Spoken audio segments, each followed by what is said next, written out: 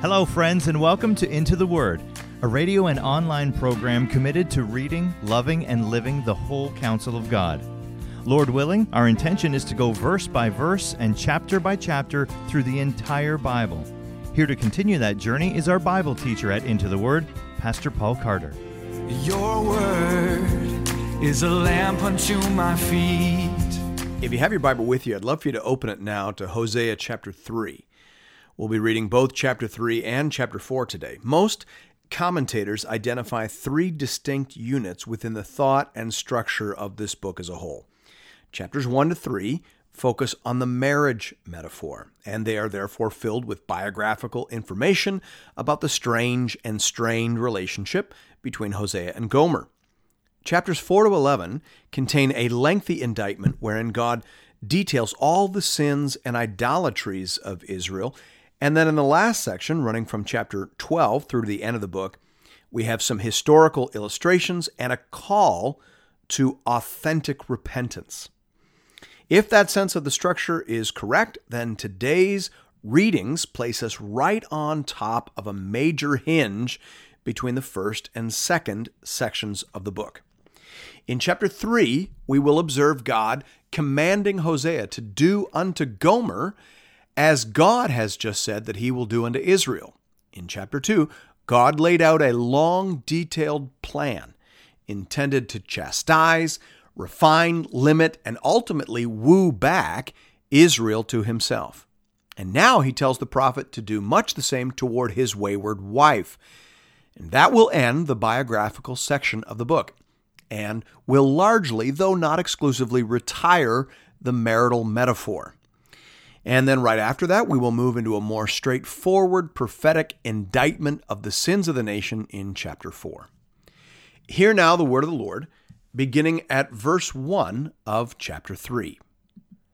And the Lord said to me, Go again, love a woman who is loved by another man and is an adulteress, even as the Lord loves the children of Israel, though they turn to other gods and love cakes of raisins. We won't stop for good here, but just the cakes of raisins. God is not against Christmas cake or anything else. These cakes of raisins were associated with Canaanite religion. Okay, so don't be thrown off by that. Verse 2. So I bought her for 15 shekels of silver and a homer and a lethek of barley. And I said to her, You must dwell as mine for many days. You shall not play the whore or belong to another man. So will I also be to you. For the children of Israel shall dwell many days without king or prince, without sacrifice or pillar, without ephod or household gods. Afterward, the children of Israel shall return and seek the Lord their God and David their king, and they shall come in fear to the Lord and to his goodness in the latter days. So again, this is God telling Hosea to do unto Gomer as God has just said he will do unto Israel. He is going to go to extraordinary lengths in order to reestablish the purity and integrity of their original covenant union. Now, this would be a good time to zoom out. Whenever you're reading a book like Hosea, you have to be constantly zooming in and out. These tree-level verses only make sense and only have their full effect when we zoom out and remember the forest-level story that we are inside of. The big picture story here is that Israel is headed for national disaster, national disintegration, actually. This story takes place in the 8th century BC. The people of God are divided, and they have been since the days of Rehoboam. There is Israel in the north and Judah in the south. When Israel split off from Judah, their first king, Jeroboam, knew that he would have to alter the religion of the nation if he was going to maintain his political hold over the people. If all of his citizens went down to Jerusalem 3 times a year for the feasts, then they would be constantly reminded that we're all supposed to be one big happy family, and they would be constantly bumping into kings from the line of David. And sooner or later, someone would figure out that northern Israel was a serious departure from the original plan and design of God. So Jeroboam set up 2 regional worship centers, and he modified the Jewish religion so that it no longer centered around the temple in Jerusalem, because that was in the south. And he modified it further so that it didn't require the ministry of the Levites anymore, because they had all, or mostly all, migrated down to the south.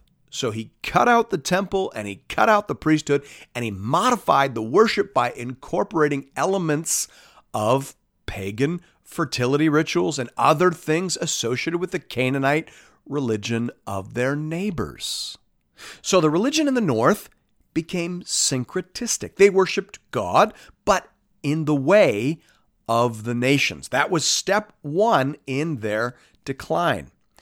But it didn't end there. Pretty soon, they were worshiping the gods of the nations alongside of the God of Israel, Yahweh. That's where this metaphor of whoredom comes in. Israel was like a wife of whoredom. She was not being faithful to her original covenant relationship. So Hosea says that if she doesn't return and repent now, then she will undergo a severe scourging and a severe purging. It will literally shock the world when they see what lengths God will go to in order to refine the sin out of her heart and renew the covenant intimacy that was originally supposed to exist between God and his people. So that's the big picture. And so God says to Hosea, go and shock your world with an outrageous effort to woo and win your whorish wife. What Israelite man would go and buy back his cheating wife out of whoredom? She left you. She shamed you. She should be stoned according to the law, but you go and buy her back. Then you impose some limits on her. You're going to have to put her through detox, as it were. It's going to be awful. You're going to have to literally leach the sin out of her. And then you're going to have to woo her and win her all over again. You're going to have to treat her hard, and then you're going to have to treat her soft in order to win back her affection. And everyone watching this dramatic saga is going to think you have lost your mind. They're going to say that this is too much effort, that there is too much grace here. They're not going to understand. But when they ask you about it, you tell them about me. That's what's going on here. So Hosea goes and buys his wife out of whoredom. We don't get too many details here, which is probably a good thing. But she was obviously owned in some sense by someone who rented her out as a whore. And Hosea buys her back and puts her under house arrest, basically, and severely restricts her access to the world. All of which, he is told, symbolizes the coming exile and scattering that God has in store for the nation. They will be locked away. They will be cut off. They will be in detox, as it were, because God is taking extreme measures to renew the covenant. And now we learn why that is necessary. Chapter 4 begins a detailed listing of all the sins and idolatries of Israel. We start reading at verse 1. Hear the word of the Lord, O children of Israel, for the Lord has a controversy with the inhabitants of the land. There is no faithfulness or steadfast love, and no knowledge of God in the land. There is swearing, lying, murder, stealing, and committing adultery. They break all bounds, and bloodshed follows bloodshed. Therefore the land mourns, and all who dwell in it languish, and also the beasts of the field and the birds of the heavens, and even the fish of the sea are taken away. So basically here, God says that Israel has broken every commandment in the book, and they are utterly deficient in terms of everything that matters to the Lord. He says there's no faithfulness, no steadfast love, no knowledge of God. The word translated there as faithfulness means truth, honesty, or reliability. The word rendered as steadfast love means covenant loyalty. So God here is saying, I don't believe a word that comes out of your mouth, and I don't trust you. You are a cheater and a liar at heart. That's not good in a marriage, And that's not good in terms of right religion. And then God says, I think the most serious thing of all, he says, you don't even know me, right? There is no knowledge of God in the land. Now, to know God in the Bible means to act in a way that would please him. You have to know him to please him.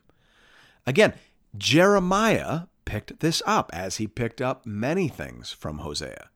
He said to a king in his day in the south, a couple of generations later, did not your father eat and drink and do justice and righteousness? Then it was well with him. He judged the cause of the poor and needy. Then it was well. Is not this to know me, declares the Lord. Jeremiah 22, 15-16. See, if you know the Lord, then you act in a way that pleases him.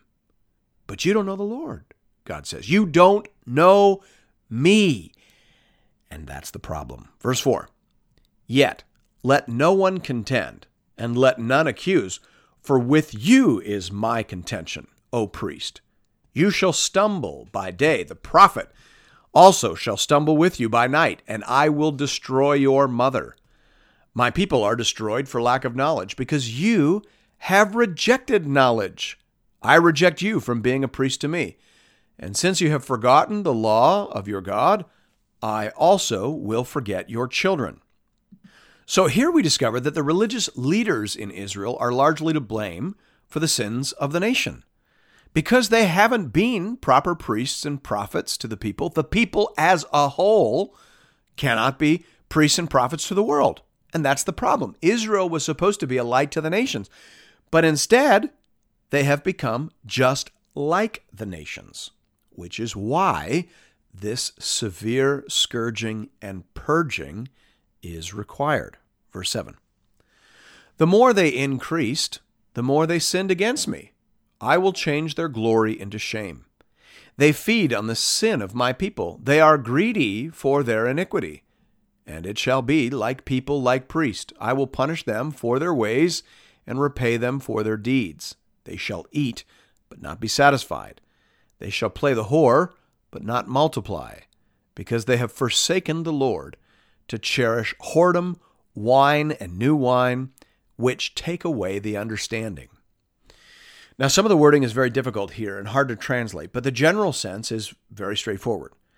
As the nation increased in prosperity, it correspondingly increased in idolatry and wickedness. The religious establishment, far from calling the people back, far from being a force of reform, actually, these folks became ringleaders in the rebellion. And therefore, judgment will fall equally upon them all. Verse 11 is very interesting. It says basically that idolatry and wealth take away understanding. The more you give yourself to wrong thoughts about God, and the more you pursue riches apart from God, the less you are able to hear and respond to the actual voice of God calling you to repentance. There is a massively important lesson there for us. Walking away from God is like walking into a tunnel in a mountain. The deeper in you go, the less able you are to hear the voices calling you out and home. And that is a warning we would all do well to take to heart. Verse 12. My people inquire of a piece of wood, and their walking staff gives them oracles. For a spirit of whoredom has led them astray, and they have left their God to play the whore. God is basically saying here that his people are whores at heart. There is an inward bent to them. And that's why the new covenant, when it is more fully articulated in Jeremiah, will be so inwardly focused. Because the problem is inside. The heart is deceitful above all things and desperately wicked. Who can know it? Jeremiah will ask. And therefore, the essence of the new covenant is a regenerated heart and the gift of the Holy Spirit. Thanks be to God. Verse 13. They sacrifice on the tops of the mountains and burn offerings on the hills under oak, poplar, and terebinth, because their shade is good. Therefore your daughters play the whore, and your brides commit adultery. I will not punish your daughters when they play the whore, nor your brides when they commit adultery. For the men themselves go aside with prostitutes and sacrifice with cult prostitutes, and a people without understanding shall come to ruin. The Canaanite rituals that appear in the background here were sexual in nature, obviously. Most worship of fertility gods and goddesses in that part of the world at that time was perverse in the extreme, and the people of God had become entangled in these things. And evidently their daughters specifically had become entangled in these things. Young women of Israel, covenant daughters, were serving as temple prostitutes at some of these pagan shrines. It was an outrage. And yet here God says that he will hold the fathers responsible, not the daughters. The men were responsible for the religious direction of the nation. They made bad choices, and their daughters now were being caught up in the consequences. Isn't that so often the case? And God says he will hold the men responsible. If you're a man hearing that in our generation, hear that as the warning and the threat, I think, that it is. God holds men accountable for the spiritual temperature in their home, in their churches, and I would say to some extent, even in the nation. Verse 15, though you play the whore, O Israel, let not Judah become guilty. Enter not into Gilgal, nor go up to Beth-aven, and swear not as the Lord lives. Now, once again, we need to zoom out here to really understand. Remember, Hosea is called the deathbed prophet because he prophesies to Israel just in advance of their dissolution as a people. Over the course of his ministry, many faithful people in Israel began migrating south into Judah in order to avoid the catastrophe that he was speaking about. But it seems that his message was rejected by the leadership, and so everything he prophesied here does in fact come about. But Hosea and his message went down to Judah, and after the southern kingdom saw all that God did in the north, the hope was that Judah would reform and avoid a similar fate. Okay, so zoom back in. That's exactly what is being said here. Let not Judah become guilty. Let the younger sister learn from the older sister's fate. Don't go down this adulterous and idolatrous road. Verse 16, like a stubborn heifer. Israel is stubborn. Can the Lord now feed them like a lamb in a broad pasture? Ephraim is joined to idols. Leave them alone. When their drink is gone, they give themselves to whoring. Their rulers dearly love shame.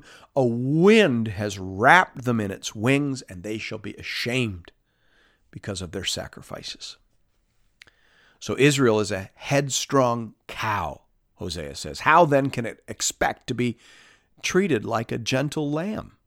That's the concluding metaphor here. Israel is stubbornly and wickedly committed to this stupid and sinful path. A wind has wrapped them in its wings. It is a wind of madness, and it hurries them toward death and disaster. And so tough love is the only answer. That's a hard passage and a hard lesson. Thanks be to God. Thank you, friends, for listening to another episode of Into the Word. If you're interested in additional resources or previous episodes and series, you can find those at intotheword.ca. You can also connect with Pastor Paul and other Bible readers on the Into the Word Facebook page. Just type Into the Word into the search bar. If you'd like to contribute to this listener-supported program, go to the website and click the Give bar in the top right corner. Once again, that's intotheword.ca. We hope to see you again real soon, right here, for another episode of Into the Word.